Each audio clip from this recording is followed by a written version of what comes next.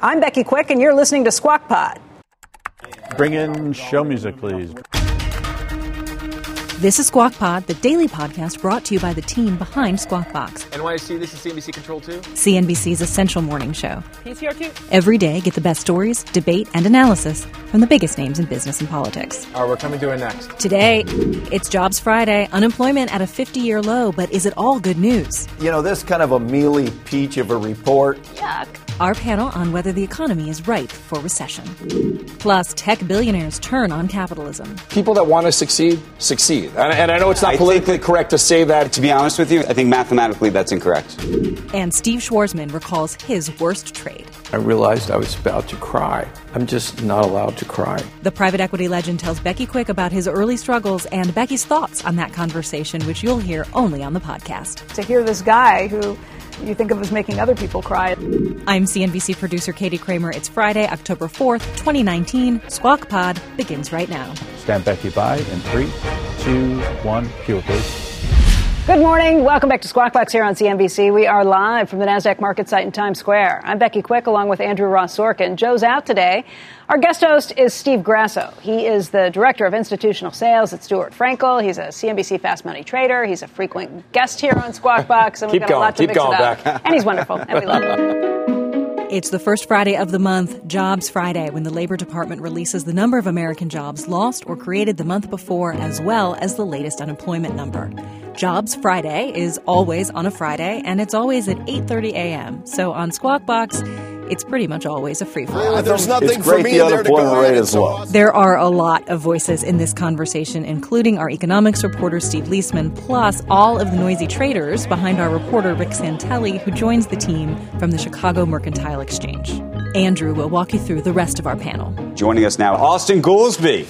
In the Windy City, University of Chicago Booth School of Business professor and former Council of Economic Advisors chairman. It's great to see you, my friend. Kate Moore is here, Chief Equity Strategist at BlackRock. Dave McIntosh is joining us, president of the Club for Growth and a former U.S. congressman. And it's great to have everybody here. Let's get to Diana Olick. She has the numbers. 136,000 non-farm payrolls increased by 136,000 in September. The unemployment rate fell to 3.5%, down from 3.7%.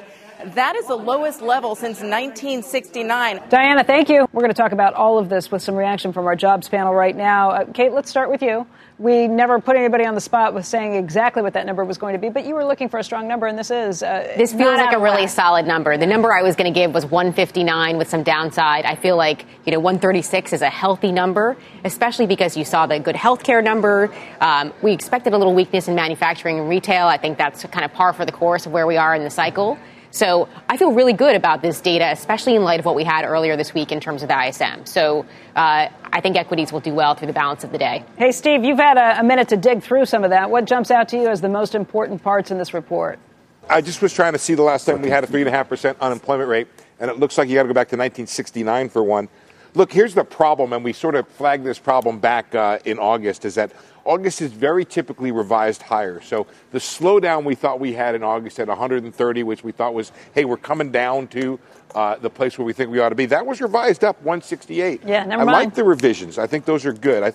I think that tells us that we're doing a little bit better than we thought we were doing. Retail has lots of problems, down 11,000 and then down 6,000. We have to watch that sector. There's a huge transformation, as you know, happening over there. Look, there's two scenarios that we're watching for here.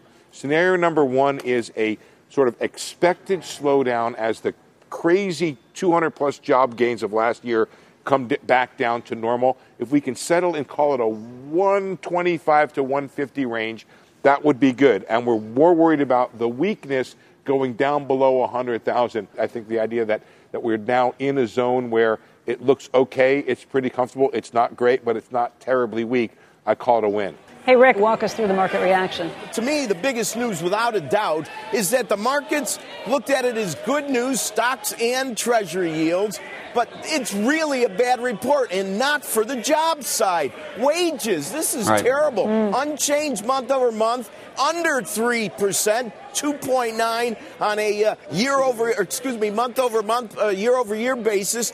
These aren't good numbers. It's all about the money. Austin, what do you think of this report? You know, this kind of a mealy peach of a report. We're a little under what the forecast was. It's okay. Like Steve said, it's okay, but it's definitely not great. Austin, though, you're looking at the wage issue, decelerating, not accelerating. How important is that to you? I think it's pretty important. Now, that wages are steady after we've had several months where they were growing. Hopefully this is a blip. But, I mean, I'm telling you, the thing driving this whole thing is that the GDP growth rate is slowing down. And a lot of the forecasters are now saying that they expect a one handle for the rest of the year. If we get GDP growth falling down into the ones, I think the jobs numbers are going to fall apart and the wage numbers are going to fall apart. Dave, what do you think? Growth expectations for the rest of the year, what are yours? You know, I think they're continuing to be strong in the 2 to 2.5%. From a political standpoint, this is very good news. The fact the unemployment rate is an historic low, that's what most people around the country look at. And the job creation rate is averaging now at 160,000 a month. When you compare that to pre-Trump, the Obama era at 109, that's very good news that he can take to the public and say, we're going to continue to grow the economy, create jobs. And the wage, it's a slight downward trend in the direction, but it's still a positive increase rather than a decrease in average wages. Sounds like a Goldilocks number to me. So you had everyone pick this apart. You had some weakness. Right. You had some strengths in it. It still gives the Fed some room for cover to cut rates. That's so right. I think this is as close to a not too hot, not too cold reading for the market. And we saw the market react to it almost immediately. Yeah, I totally agree on the Fed bit here. I think if we had a number that was very, very strong and then everyone had to reduce their probabilities of further Fed accommodation or mid-cycle adjustments, I think that would cause risk assets to sort of shake. But this is right in that sweet spot where we're still growing, but we're not growing so fast, and the Fed can continue on that path. It's difficult to think about a recession, as I said before, with a 3.5% unemployment rate. I know that every economist can pick through this. This is probably a tailwind for Trump. Wink, wink, head nod. But still, at this point, it's about the economy. And for it to go this long, extended this cycle, really is a testament to how strong this overall economy probably is. Hey, Austin, how quickly can these numbers change? How quickly would they change if we were actually seeing a turn in things? I mean, if you go back and look at previous recessions, they could turn pretty quickly. And if a recession begins, the strongest part of the economy now is that consumer confidence and consumer spending remain strong. That can turn around very rapidly. In a space of just a couple of months, you can see big drops in consumer confidence. Now, it doesn't mean that it will happen, but that's the reason not to just say, hey, well, 135,000 a month is okay, and so it's probably going to be fine. I mean, if we got in an escalating trade war, manufacturing's already in a recession, and retail is already in a recession. And those are two pretty decent-sized chunks of the economy. So we got to count on the other stuff really kind of maintaining itself. And the rest of the world, the U.S. is still doing better than all the other advanced countries. So it's not primarily about U.S. policy. But there are just a lot of dangers out in the world that everybody should keep their eye on. Steve, what's the next big thing we look at in the markets? Well, I think it's the Fed coming up. And obviously, China trade, we have to look at those talks. You have the Fed coming up. Those are, and then you have minutes next week. And then you have earnings starting. That's so right. We haven't had anything to really dig into fundamentally for this marketplace.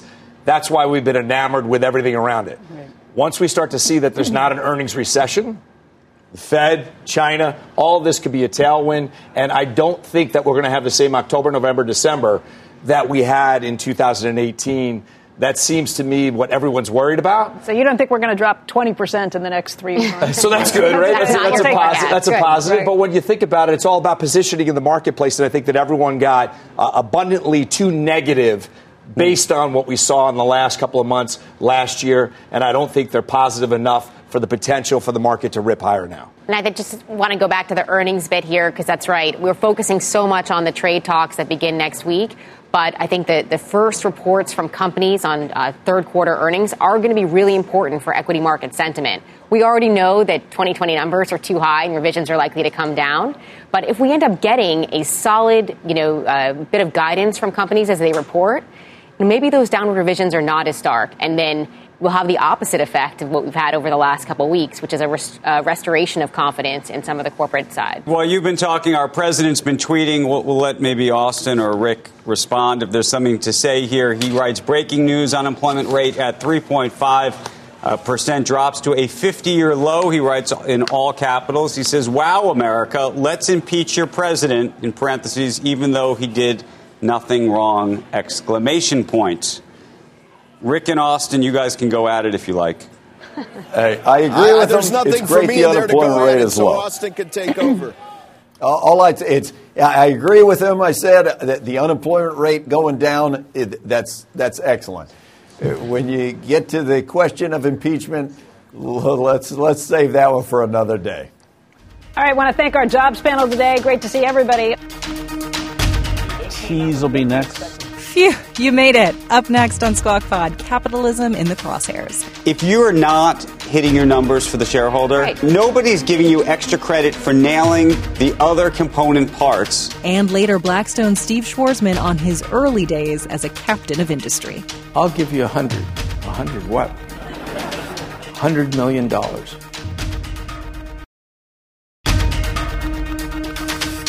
This is Squawk Pod. We're back with just Becky Quick, Andrew Ross Sorkin, and Steve Grasso now. Here's Andrew. Cue Andrew. We have two tech CEOs speaking out this morning about the future of capitalism and wealth in America. Here's Salesforce's CEO Mark Benioff at the TechCrunch Disrupt conference. I really strongly believe that capitalism as we know it is dead.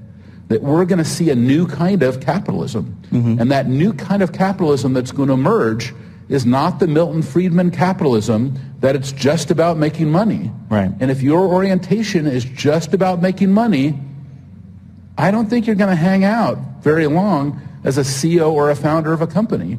You have to be more than that in today's world. You certainly have to be more than that in San Francisco. And that's because you certainly have to be more than right? that in our tech industry as well. And Benioff later posed this question. He said, if trust isn't your highest value, then what is? And I think this gets to the whole question of shareholder primacy and what the Business Roundtable said. I don't know if he's right or if he's wrong. I think the key thing in what he said was, especially if you're in San Francisco. I think that's probably But you right. know what? But the difference is, if you are not hitting your numbers for the shareholder, right. it doesn't matter. The rest of it, and I hate to say this, it doesn't matter. Nobody's giving you extra credit for nailing the other component parts. Agreed. Look at the CEO of eBay, by the way. They do all sorts of great things, and he's out. Why is he out? Because he's not hitting the numbers for the company. And so, right, but we're going to the next step now. Even when they're hitting the numbers for the company, there's how much do you need to make. So now But I don't know if you're saying how much do they need to make for the shareholders, or no, how much does a CEO? So you have people weighing in saying you've made too much. You don't need to make that much on the compensation front. Right. What's the right ratio? I think that right. No, that's a question. And by the way, should there be billionaires, which is something that's been brought up? That's the next stage. So everyone, once you get down that path, what I notice is billionaires are the first ones to say they don't want any other billionaires. They've already made it. They want to make it tougher to hurdle those jumps for the rest that are coming after them. Well, let's jump in to one of those billionaires. Separately, Facebook CEO Mark Zuckerberg held a surprise Q&A session with employees last night. He sympathized with Bernie Sanders' view on billionaires. I understand where he's coming from. I don't know if I have like an exact threshold on what amount of money someone should have. But look, I mean, at some level, no one deserves to have that much money. Zuckerberg compared himself to a robot who needs recharging and joked about the live stream. He said, at this point, I do such a bad job at interviews that what do we have to lose? Which I have to say, I think the more he steps out, and talks, the better he is. The better off he is. But we are at an interesting moment. I don't know what's going on. I don't know if it's about the company having to do more. I don't know if it's about taxes. Is that really the answer? I think it has to do with the political wins. Joe would laugh if he was here. We don't have enough people espousing the virtue of what capitalism can do, because I think that that's actually what is driving our whole economy and everything else, and that's the important part. I think the flip side of that is we haven't nailed how we collect revenue and how we spend revenue as a government to make sure that opportunities are equal and everybody has an opportunity. I understand. To get and even if we haven't nailed it, it's still better than the alternative that you see around the world. Better than the alternative, no question. The question is, can we nail it?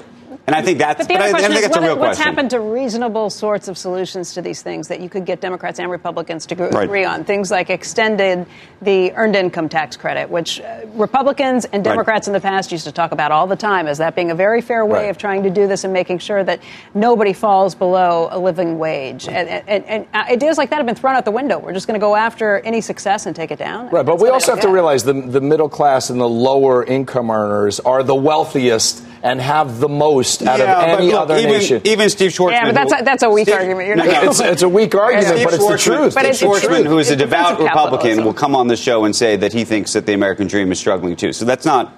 That's fine. And I think the issue and a lot of times, to be politically correct, you have to say that. No, but I think even beyond that, I think there's a fair argument to be made that we have to figure out a way to actually make the opportunity piece equal. Because today it's harder. Do you think the opportunity piece is not equal? 100%. And I think where is it lacking? Where is the lack of opportunity? Education opportunities. Why is that though? Today, if you look at every, would you send your kid to a public school that had a low or failing rate if you had the opportunity to go? Well, you should have the ability to get yourself into a position to succeed. But the point is, if you're in the lowest quartile, the ability today to be in the lowest quartile and get into even to the next quartile, let alone the top quartile, is materially harder to do today than it was 20 years ago and 30 years and 40. We have not improved. We've actually gone backwards. There's no It's still better than any other system that you can find. Better than, but I'm saying it's not as good as it used to be. And so that's when people talk about that want the to American succeed, dream. People that want to succeed. And I know it's not politically correct to say that, and everyone wants to say. I think to be honest with you, in fairness, I think mathematically that's incorrect. Save that tape. Okay, we'll talk more about it. Next on Squawk Pod, a revealing conversation with Blackstone CEO and Wall Street titan Steve Schwarzman. I realized I was about to cry, and I was saying, I'm just not allowed to cry. I just can't do this. Back after this.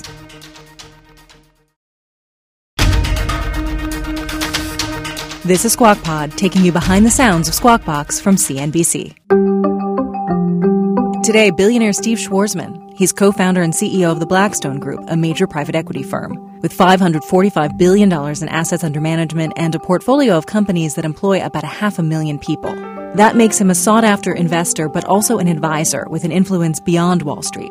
Schwarzman recruited and organized the original CEO advisory panels that met with the Trump administration in 2017. He's also a prolific philanthropist, giving $100 million to the New York Public Library, $150 million to Yale, and $350 million to MIT to establish a new college of computing. Schwarzman's new book is called What It Takes, and it offers stark personal stories about his early career. Steve joined Becky Quick at the CNBC and Institutional Investor Delivering Alpha conference last month. I caught up with Becky Quick about that conversation. Look, people look at Steve Schwarzman and they see one of the titans in the industry, private equity, a guy who built this enormous firm that he's running.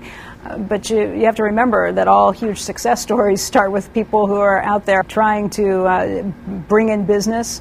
And Steve was really honest about how hard it was at the beginning. After being somebody who was successful on Wall Street, somebody who had been an investment banker and had done very, very well, to then going out and starting on his own. He and Pete Peterson were the two who did it.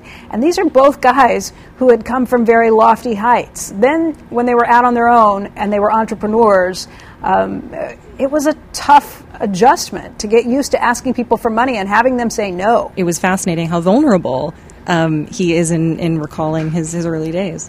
He also told a story about how somebody almost made him cry when he lost money in one of those early ventures. And that was incredibly emotional. You really had the room kind of soaking it up to hear this guy who you think of as making other people cry is almost crying himself. And that was a tough lesson that he took in, too, that this is never going to happen to me again. His firm got better as a result because they really put in all kinds of checks and balances to make sure that you were mitigating risk in any and every investment that went through. Right. No old, brave people in finance. Yes, I think that was his line. That's right. Here's Becky Quick and Steve Schwarzman, and they're speaking in front of a few hundred people having lunch, which is the background noise that you hear. We started out in 1985, and we had a business plan to go into the advisory business because it didn't require any capital. We only put up $400,000, $200 apiece, and you could talk, and people would give you millions of dollars. Now I'm talking for free, so I've always gone backwards. But that was the first thing we wanted to do, and the second thing was to go into the private equity business, and then the third thing was to start new businesses, some of which have become, like our real estate business, which is the biggest in the world now. You started when you saw like something really decline, where it looked like an amazing opportunity that even as an amateur manager, I couldn't screw up. It would just happen by itself because your timing was right. If you could hire somebody who was a 10 on a scale of 10 to run it, and if the business itself generated intellectual capital that could make your existing businesses stronger. So that was the simple plan. And we're still just doing exactly the same thing, except we're doing it at sort of like much bigger scale than when you start and it's just an idea. So as to what Becky asked me, as part of our second part of our strategy, we decided to raise a private equity fund. We sent out 500 little letters and offering circulars, and nobody called. You need enormous emotional stability because you get rejected so often. In our money-raising Operation First Fund, we got 1 yes and 17 no's. And, we were completely dead. And we'd run out of the big guys to go to see. And we had one left. It was the Prudential. And, I was pitching my heart out. It was a Friday at the Pru. Garnett Keith, who was the chief investment officer, were there. That, in a way, was a privilege, because usually you saw these like grundoons, in the middle level of something, and they don't even care. He's the chief investment officer of the biggest insurance company in the world. I mean, this is like hot stuff. He looks at me and he says, "That's really interesting, what you're thinking of doing. I'll give you 100. And I'm thinking, 100 what? $100 million. Wow. $100 million from the reference institution in the world. Everybody else except two people turned us down. And here is this man giving us $100 million. This is like visiting heaven." Steve, let me ask you about some of the skills you've developed along the way. One of them is identifying talent. You're looking for somebody who can hold the table. You're trying to figure out how big their brain is, how logical and how quickly and how seamlessly they can move from things to thing. How do they think deeply? How do they think about something that comes up that they don't know about? How do they handle that? Do they try and fake it? That's a bad idea, right? You always get caught. Or do they say, in effect, I really haven't studied that. I'm not familiar with that much. What is it you're interested in there? So that's like a good response, right? And sometimes I'll walk in for an interview like most of you, because nobody here has a dull life, and you've just had some fascinating interaction with somebody, some deal-oriented thing or whatever, and you're so excited, you say, geez, I just had the most amazing experience, because I get amazed easily, because a lot of things happen to me. And I'll just start talking about that. And you usually get a range of responses. One, like, what the hell am I doing in this room with this person? That's the wrong response, right? And it's sort of like, I'm inviting somebody into my world. And do they want to join it? Mm-hmm. Is it interesting? Do they have questions? Or do they sit there in sort of shocked amazement saying, this was not what I was expecting? Mm-hmm. That is also the wrong answer. Because in all of our lives here in this room, there's always something happening that you weren't anticipating. So this ability to handle incoming stuff and take it in, make it into something, deal with it in whatever way you're comfortable, that's fine. So what you learn, and one other tip, is always keep your eyes locked on that other person, because the eyes are the window to the soul. And you can tell so much by just watching someone. They'll tell you who they are. And in a way, it's just like speed dating, right? How fast can you figure out that this person's a loser? Speaking of that, what's the worst trade you ever made? I green-lighted an investment in a company called Edgecombe Steel. It was a steel distribution business. And we had no process. It was third investment. And so I made pretend I was King Solomon. So I'm behind the desk, and somebody walks in, and without really a written presentation, they say, I know this company. I work with them for years. They'll give us an exclusive, and blah, blah, blah, and here's the multiple. And, so that sounded pretty good. And then one of the other partners at the firm heard this was going on. Talk about mismanagement, right? He heard about it. So he came to my office. He said, this company is going to go bankrupt. 6 months later, we couldn't pay our principal and interest and lost all of our equity in the process. And one of my investors called and asked to see me. I sat in that wooden chair in front of his desk, and the guy started screaming at me that I was the most incompetent person he had ever met. And, my face is getting red, and I realized I was about to cry. And I was saying, I'm just not allowed to cry. I just can't do this, because this guy who was excoriating me was absolutely right.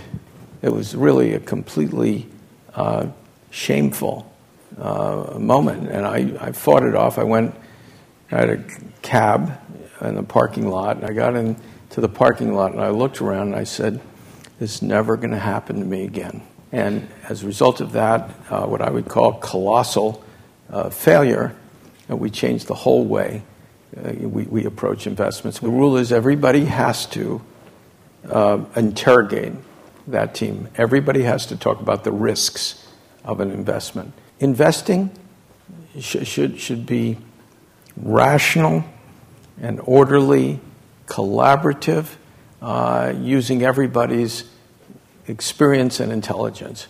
So it makes working in an organization like that incredibly comfortable, because you don't get blamed. Steve, thank you very much. And thank you, everybody. That's the show for today. Squawk Box is hosted by Joe Kernan, Becky Quick, and Andrew Ross Sorkin. Tune in weekday mornings on CNBC at 6 a.m. Eastern. Mark your calendar. Get your DVR ready. And do people even use DVRs anymore? As we see, it's like we're dating ourselves. To get the smartest takes and analysis from our TV show right into your ears, subscribe to Squawk Pod on Apple Podcasts, Spotify, Stitcher, wherever you get your podcasts. We'll meet you back here on Monday. Have a great weekend.